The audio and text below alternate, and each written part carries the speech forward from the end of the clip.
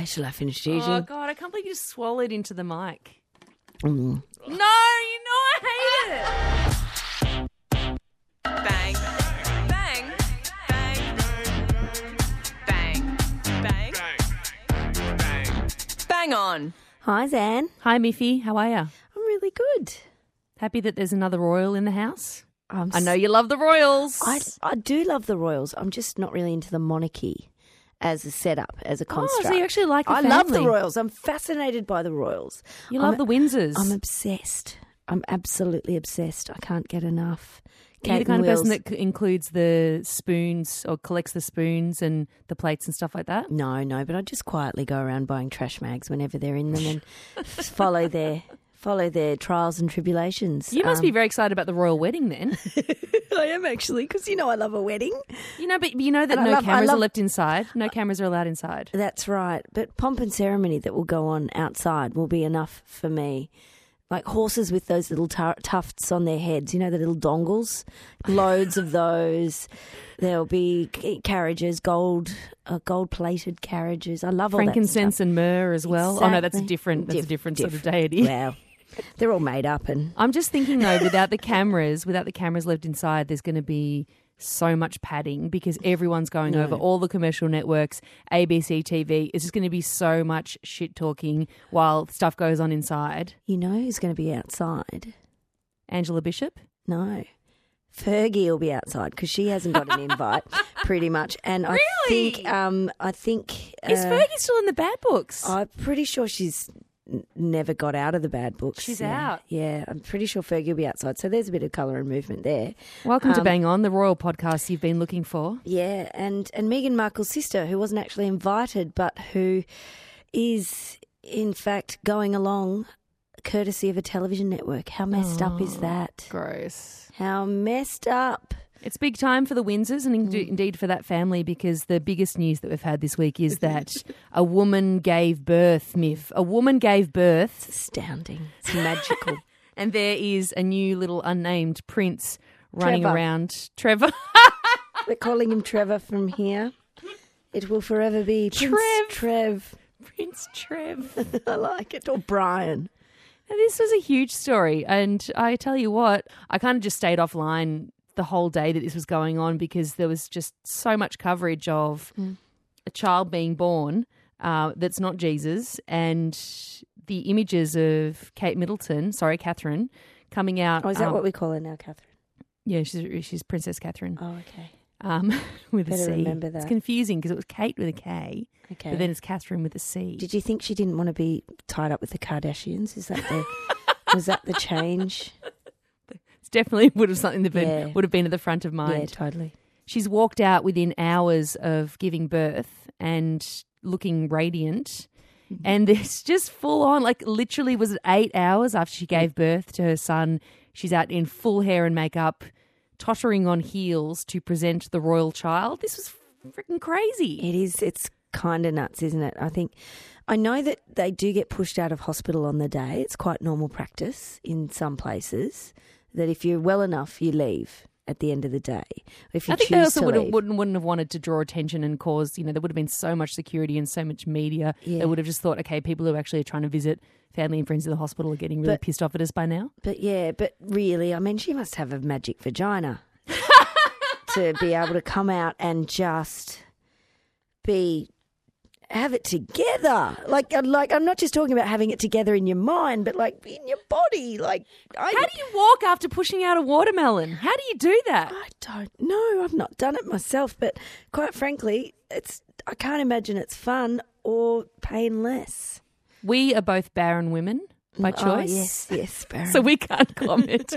Oh, that's a royal title as well, Baron. I feel like we could have Baron von Mafanwi. It's bang on with your barren bishes, Zan and Miff. But so I feel like we can't necessarily comment on what it feels like. I You can don't only need imagine. it. Just ask all your friends who've had a baby, and they'll tell you it's inexplicable pain. And if you've been stitched up, it's even worse. And it's not it's not something you walk out of looking fabulous, like you've just stepped out of a salon. And every woman who's had a baby was commenting. You saw Michelle Laurie doing it on The Project. You saw different people popping up online and just talking about how ridiculous it was. I don't know if you saw this, Miff, but there was a great post that a friend of mine shared via a Facebook page called Just the Tip. I won't read it all to you, but it's bloody amazing, and I will put it in the show notes. This is just a little highlight from the post on Just the Tip. It was posted with the beautiful photo of Catherine and Wills and their unnamed prince, Prince Trevor, we'll call him. Trev. Just the Tip says, once again, I am in awe of her composure. Because after my third vaginal crotchet job, I could do little more than waddle to the shitter and occasionally spritz the injured area with a numbing solution amid hisses and gasps of pain. I certainly did not drag my fat ass to a stairwell in shoddy mesh panties to present my vagina trophy for the world to ogle, nor did I grin charmingly for an army of cameras. Just the Tip then ends, congratulations to the royal couple on their new beautiful crotch fruit. All hail the prince, his mother's impressive army of beatificators, and the elephant tranquilizer that allowed her to paste a smile on her face and relegate herself to the casual dissection of passers-by. And that's what it's about, isn't it? It's about presenting and basically being owned by the public. She has to do this. Yeah. She's public property. It's so intense. There's a really interesting article online if you get a chance to read it. It's a very long read, so I'm not saying you have to go there. But Hilary Mantel has written a beautiful piece on how royal bodies are to be looked at. That is their existence, to be looked at. And they have no choice. Like, their entire existence is to be looked and to be stared at. She goes into a lot more detail about, the processes and how awful it must actually be. But, yeah. Because she wrote all the Wolf Hall novels, didn't she? Yeah. And I think it's really interesting that Kate is doing this, given, the monarchy is trying to update, and yet here they are still obeying those old rules, or even not even pushing back. But then maybe it's just going, oh, look, I can't be bothered with not presenting myself. If I do it now, I don't have to do it later. But her role is as a baby maker. Let's make no qualms. She does a lot of charity work.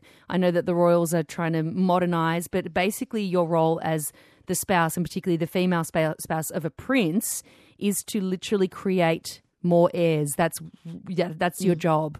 I thought that as well. I was just thinking about, you talking about when, because we are a royal podcast, and we did talk about when Meghan Markle and Harry got engaged, and you basically, whether or not the Windsors were woke. You can listen back on a previous episode of Bang On to that conversation. House of Woke Windsor. House of Woke Windsor. But you were talking about, that this was, you were a bit cynical about it, sort of that they're trying to maintain relevance in this post-colonial world. And I thought that her wearing, again, the wardrobe choice, and a lot of people picked it out, of her wearing the red dress with the white collar, which very much echoed exactly what Princess Diana wore when she came out with her second prince, her second son, Harry, in the hours or day after he was born. It kind of just, it's a very subtle sort of, remember the good times? Remember why you love us so much? Nudge, nudge, we're still good for you.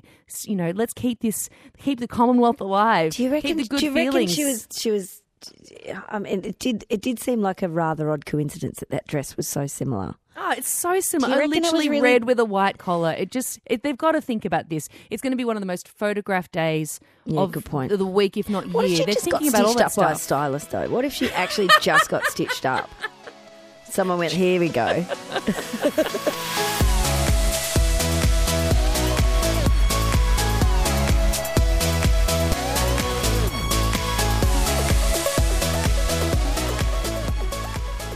Terribly tragic news, Miff, this week, that the Swedish DJ known as Avicii, Tim Bergling, has died at the age of 28. This was shocking when I saw it come through, and one of the biggest DJs in the world. Superstar DJ. Like stadium DJ, and really rose at that time when EDM, electronic dance music, was coming up, and, being able to be the thing that filled stadiums as opposed to more traditional rock bands and stuff like that. And he worked hard. I mean, the stories around his, not just his work ethic, but I guess what he was expected to do over the years that he was at the heights of his fame are pretty wild. He pretty much was not only playing these massive venues, but so many gigs every year. I think in 2013 he played almost 320 shows. And the reports around his health as well had already come through. We knew that he was retiring from performing at the end of 2016, basically because of health reasons. He had pancreatitis due to heavy drinking, which is something associated, I guess, with, just basically being on the road the whole time. And also dealing he with had that. severe anxiety too, and I think that led to the drinking, which then leads to all sorts of other things. It was a horrible situation, and he needed help, desperately needed help, and he took a break. I think he retired, I guess, from the music scene because of those health issues and mental health issues. But we don't know what happened, but I don't think it turned out all that well for the poor fella. There was an interesting article in Junkie this week as well, written pretty much about how the way that he was managed and the way that I wouldn't say the music industry chewed him up, but those around him kind of chewed him up and spat him out, really contributed to his ill health. And I'm not saying they're responsible for his death, and this article isn't either, but it definitely paints a picture of a situation where it feels like he seemed to have been set up in other people's eyes anyway, or at least told that he was an industry that other people relied on, that if he needed to take a break, and there was many times where he was saying, look, I need to just stop, I need to cancel these shows, and they would cancel 2 of the shows but not all of them, and they'd basically, he would keep saying no, and they weren't hearing him, they weren't listening to what he was saying, and basically coming back at certain times and saying, look, there's many other people whose jobs rely on you. So it's kind of like all these other people that are orbiting you, their livelihoods are at stake if you say no. And I mean, what incredible pressure to put on anyone, much less someone who's probably completely disconnected from reality, has become famous when they're a teenager, has grown up and just worked their ass off, and is living in this strange DJ world. And then you say, no, you can't stop, because you stopping DJing means that 6 other people don't get a living wage. It's so full on. Yeah, and it's awful. There was a documentary, and I haven't seen it, I have to say, that charted this time, particularly in Australia, when he was here, and he had another acute attack and needed to get his gallbladder out, but then they just pushed him back on the road gave him enough drugs in order to get through, and the poor guy's on the nod practically, and still the manager's pushing him to do more and more interviews, and he says yes to one, and then all of a sudden to half an hour, and then it blows out to 2 hours because once they get a taste, it's like, oh, he can do this, so let's just do more. And I think it really highlights with all musicians and the people around them that duty of care there needs to be a duty of care for artists like this in that kind of bubble. They're not traditional structures either, exactly. No, and there's no structures set up to look after this. Yeah. And if you've never done it before, you don't know what's right or wrong or how to say yes or no. Totally. And you don't have, this is something that's discussed often when musicians get sick, like physically sick, about how it's not like a normal job where you've got sick leave and you've got healthcare and all that kind of stuff. It's a really different world. And I know that a couple of people have been a little bit cynical about, the pressures that were placed on him, but they still exist, I think that the idea of the image of someone who's a superstar DJ who's making all this money and performing all over the world as all, roses, I think is a flawed one, and you can still suffer in that world. It actually reminded me a lot of the brilliant documentary Amy on Amy Winehouse. And that was, again, someone who died at the age of 28, had a lot of issues with really heavy drinking, was constantly saying no. And it was particularly the case of not only people who she worked for and worked with, including her father, but also people she was desperately seeking approval from, her father and her husband, Blake. But there's one particular scene towards the end where she's trying to take time out and she's on St. Lucia on this island, and Mitch, her dad, just turns up with a film crew. Yeah. And she's just like, what the hell? But she can't get angry at him because she just desperately wants to please him. And I was like, you just see that and so many other things in that where you just think, you're a vulture. Yeah. Just stop. Stop. It's your daughter. People around them are quite often the problem in these sort of situations, I think, because, they're expected to pay all the wages, and that would put a huge amount of pressure on any artist. Just that, simple as that. But when you tie in familial bonds and all the issues that were probably there as well, there's no way she was going to stop. And she, and it killed her. Awful. Yeah, music life, not necessarily what it's cracked up to be. Need to have some people around you to trust. Yeah. That don't impress me much. So you got the brains, but have you got the touch? Now don't get me wrong, I think you're alright, but that won't keep me warm in the middle of the that don't impress me much. Oh, Shania. What have Just you gone? Shania. What have you gone? What have you gone and done, Shania? There was a beautiful feature article on Shania Twain in The Guardian. I don't know if you've had a chance to read the whole thing, Zan. Not yet. I've only seen the backlash to a couple of sentences from it. I haven't read the feature. Some sentences at the end. But the feature is a really interesting portrayal of a woman at this point in her career. The awful stuff she's been through as a kid, like beyond awful. Her marriage breakdown and the stories behind that, and her approach to where she's at now. It's really interesting. And then at the end, she kind of put her foot in the mouth by saying, in a way, that she was a Trump supporter. Well, she said she appreciated his honesty. She said, these are her words. She said, I would have voted for him because even though he was offensive, he seemed honest. Do you want straight or polite? Not that you shouldn't be able to have both. If I were voting, I just don't want bullshit. I would have voted for a feeling that it was transparent. And politics has a reputation for not being that, right? So that was what she said. And she's Canadian, which is like, she can't vote in the she US can't. election, which is why it's not like she didn't vote because she chose not to vote. Yeah. And then it all blew up. All blew up. Shania's gone off the list. And it's, She backpedaled quickly too. Like she basically said on Twitter across like 4 or 5 tweets that she wishes she'd given more context to the comment. But people really stacked on, didn't they? And I mean, with anything that's around Trump, it's a very hostile issue. He's a hostile leader in terms of people, a divisive leader, whether you love him or hate him. And people really just piled on and got really upset at her with this response, which kind of made me think about, I guess, the way that people just react and, we talked about it before, react and damn people online, and just it sort of drives you into a fear of saying anything, doesn't it? I think, look, Shania, she probably, I know she probably deeply regrets it. I'm not entirely sure what she was thinking when she said it, but she did say, I'd like to apologise to anyone I've offended. The question caught me off guard. As a Canadian, I regret answering this unexpected question without giving my response more context. And I'm not sure what this says about how we move forward at this point. From a professional standpoint, what this means is you can't afford to say anything wrong or anything that's a little bit stupid or anything that's a little bit precarious in terms of people's values or ideas of how what you should think and believe. And it's going to make people in the future terrified to actually do interviews and have any kind of discussions about anything outside of what they do, which is music. And we all know that people don't make music in a bubble and they do have outside influences. So we want to know more about that part of them.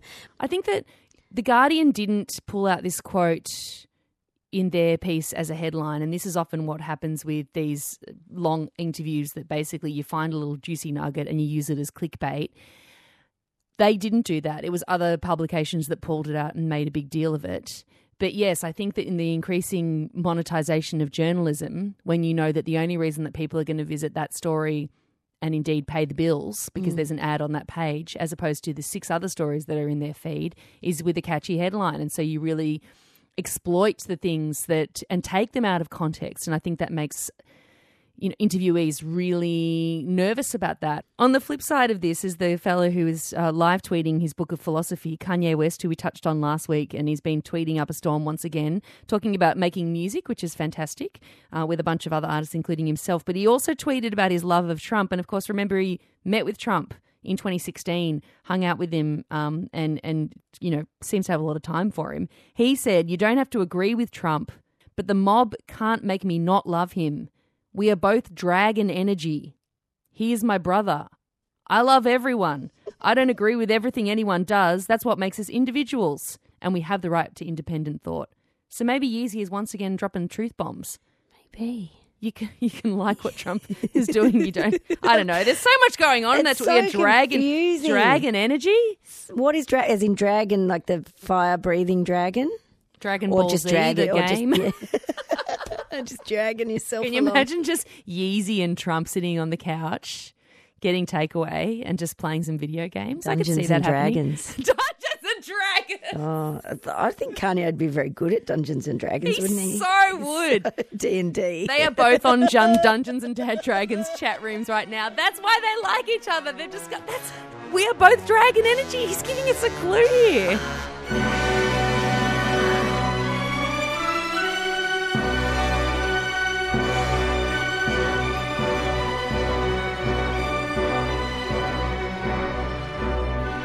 Why are we playing Swan Lake? Because I like Tenuous Links and it's by a Russian composer. Oh, fantastic. Are you banging on about Russia? Yes, no more Boney M this week. I'm actually banging on about no more rah-rah Rasputin. Because every week the links get more and more tenuous. But I am banging on about a Russian film set in Moscow that has just come out this week, and it is bloody incredible. It's called Loveless. It's about a couple at the end of their relationship. I think that it might have played at the Sydney and or Melbourne film festivals last year. Definitely got a big rap at Cannes in the last year, and now it's finally opened all over Australia this week. And basically this couple are at the end of their relationship. They're about to get a divorce. They're both having extramarital affairs, and they're trying to sell the apartment that they own together. That's the setup. And they've got a 12-year-old son whom neither of them seem to care a lot about in the mix of that. They're very distracted. They're kind of on their phones a lot, distracted by their jobs, obviously distracted by their affairs, thinking about the future and what their lives hold, and this little kid's kind of in the middle. And it's a really different Russia than we're used to seeing. I mean, I think that, for me anyway, it's always a bleak sort of place. It's always a bit grey and cold and snowy or rainy. But it's, also a place that looks very poor. But this is a rich Russia. This is not a place of communism, but about a whole bunch of kind of aspiring capitalists. They live in amazing fancy apartments and they're all on their smartphones and they're kind of wanting to acquire material things and taking lots of selfies, and it looks like us. It is. And I think for a long time we've been shown a very mediated vision of what Russia is. And you go there and go, hang on a minute, it's pretty normal. Yeah, this is Russia today. But the thing is that through this film, there's kind of this nice subtlety along with the key story of this relationship in disintegration and the two people being distracted at the peril of their son, is that everyone's kind of distracted. Everyone's on their phones, and it tells this larger story of this increasing disconnect we have from the people that are supposed to matter the most to us. And even when you're with the people that you love the most, even when you're with your lover who you're supposed to be, running off with and excited about, even then you're on your phone and just flicking aimlessly through. But that's not even the biggest part of this story, and I don't want to tell you what happens because I just really don't want to spoil what is an incredible film, one of the best films I've seen in ages. Do you remember, this is the same director who did a great film called Leviathan, which came out a couple of years ago. Some people might remember that. Anyway, it's just phenomenally shot, holds the tension so beautifully throughout the whole film. Like, I was sitting there with my, hands on my face just going, and that's affecting you when you're in a packed out cinema and it's just affecting you that way. And the scripting and the acting is just first class. So I loved this. I love seeing a Russia that you don't often see, and it is one of the films of the year. Definitely go and see Loveless. That's my big bang on for this week. I'm super excited for that. I think you'll really like it. Yeah. And see it in the cinema where you can just feel, again, just turn off your phone and just feel, how I feel about cinemas. I like being taken over by films. That's just me. What are you banging on about? I like being taken over by rivers. What have you been doing? I saw your Instagram. What were you doing last weekend? You cheeky little river brat? Well, I am a river rat, I should am a say. river mole. I prefer to be called a river mole, please. I grew up on the Murray, which is in Victoria, for bang-oners both in us all over Australia and globally. We've got about 3 listeners globally. Well, hello to you.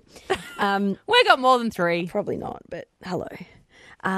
And I miss it, and I miss it so terribly. And I think quite often our vision of what makes you feel good is to go to the beach, a big wide open beach where you get the waves and all of that. But you forget how replenishing and gorgeous rivers can be. And can I top it off? paddle steamers. Oh my God. Ancient river-faring vessels with flat bottoms. Are they still going? They still have paddle going. steamers on the Murray? They're still going. And in Echuca, where I went, it's like paddle steamer heaven. If you like old gear, if you're into... See, I'm into things like old rail and old trains and trams and, old aeroplanes. I love all that stuff. Paddle steamers come from essentially the turn of the century. If you've ever seen All the Rivers Run, that's all you need. And they are just gorgeous crafts made of wood, could burn down in seconds. Most of them do. One of them I found out burnt down because someone had a fight and someone lit it alight on purpose. Oh my God. Because there was a roaring trade on rivers back in the day when there was no inland travel. So it was actually really fascinating. Yeah, of course. And I just loved it. I grew up with it, but I really hadn't paid adult attention to it. And it was so relaxing. I was just sitting, I was surrounded by people, but... And the paddle steam, the whoosh, whoosh, whoosh of the paddle steamer. I could have been, in All the Rivers Run. I could have been at the turn of the century. My mind just went away, and I had the most fabulous time. Was your paddle steamer called a funny name, like Polly the Paddle Steamer or something adorable? Oh, no, I think it was the Canberra.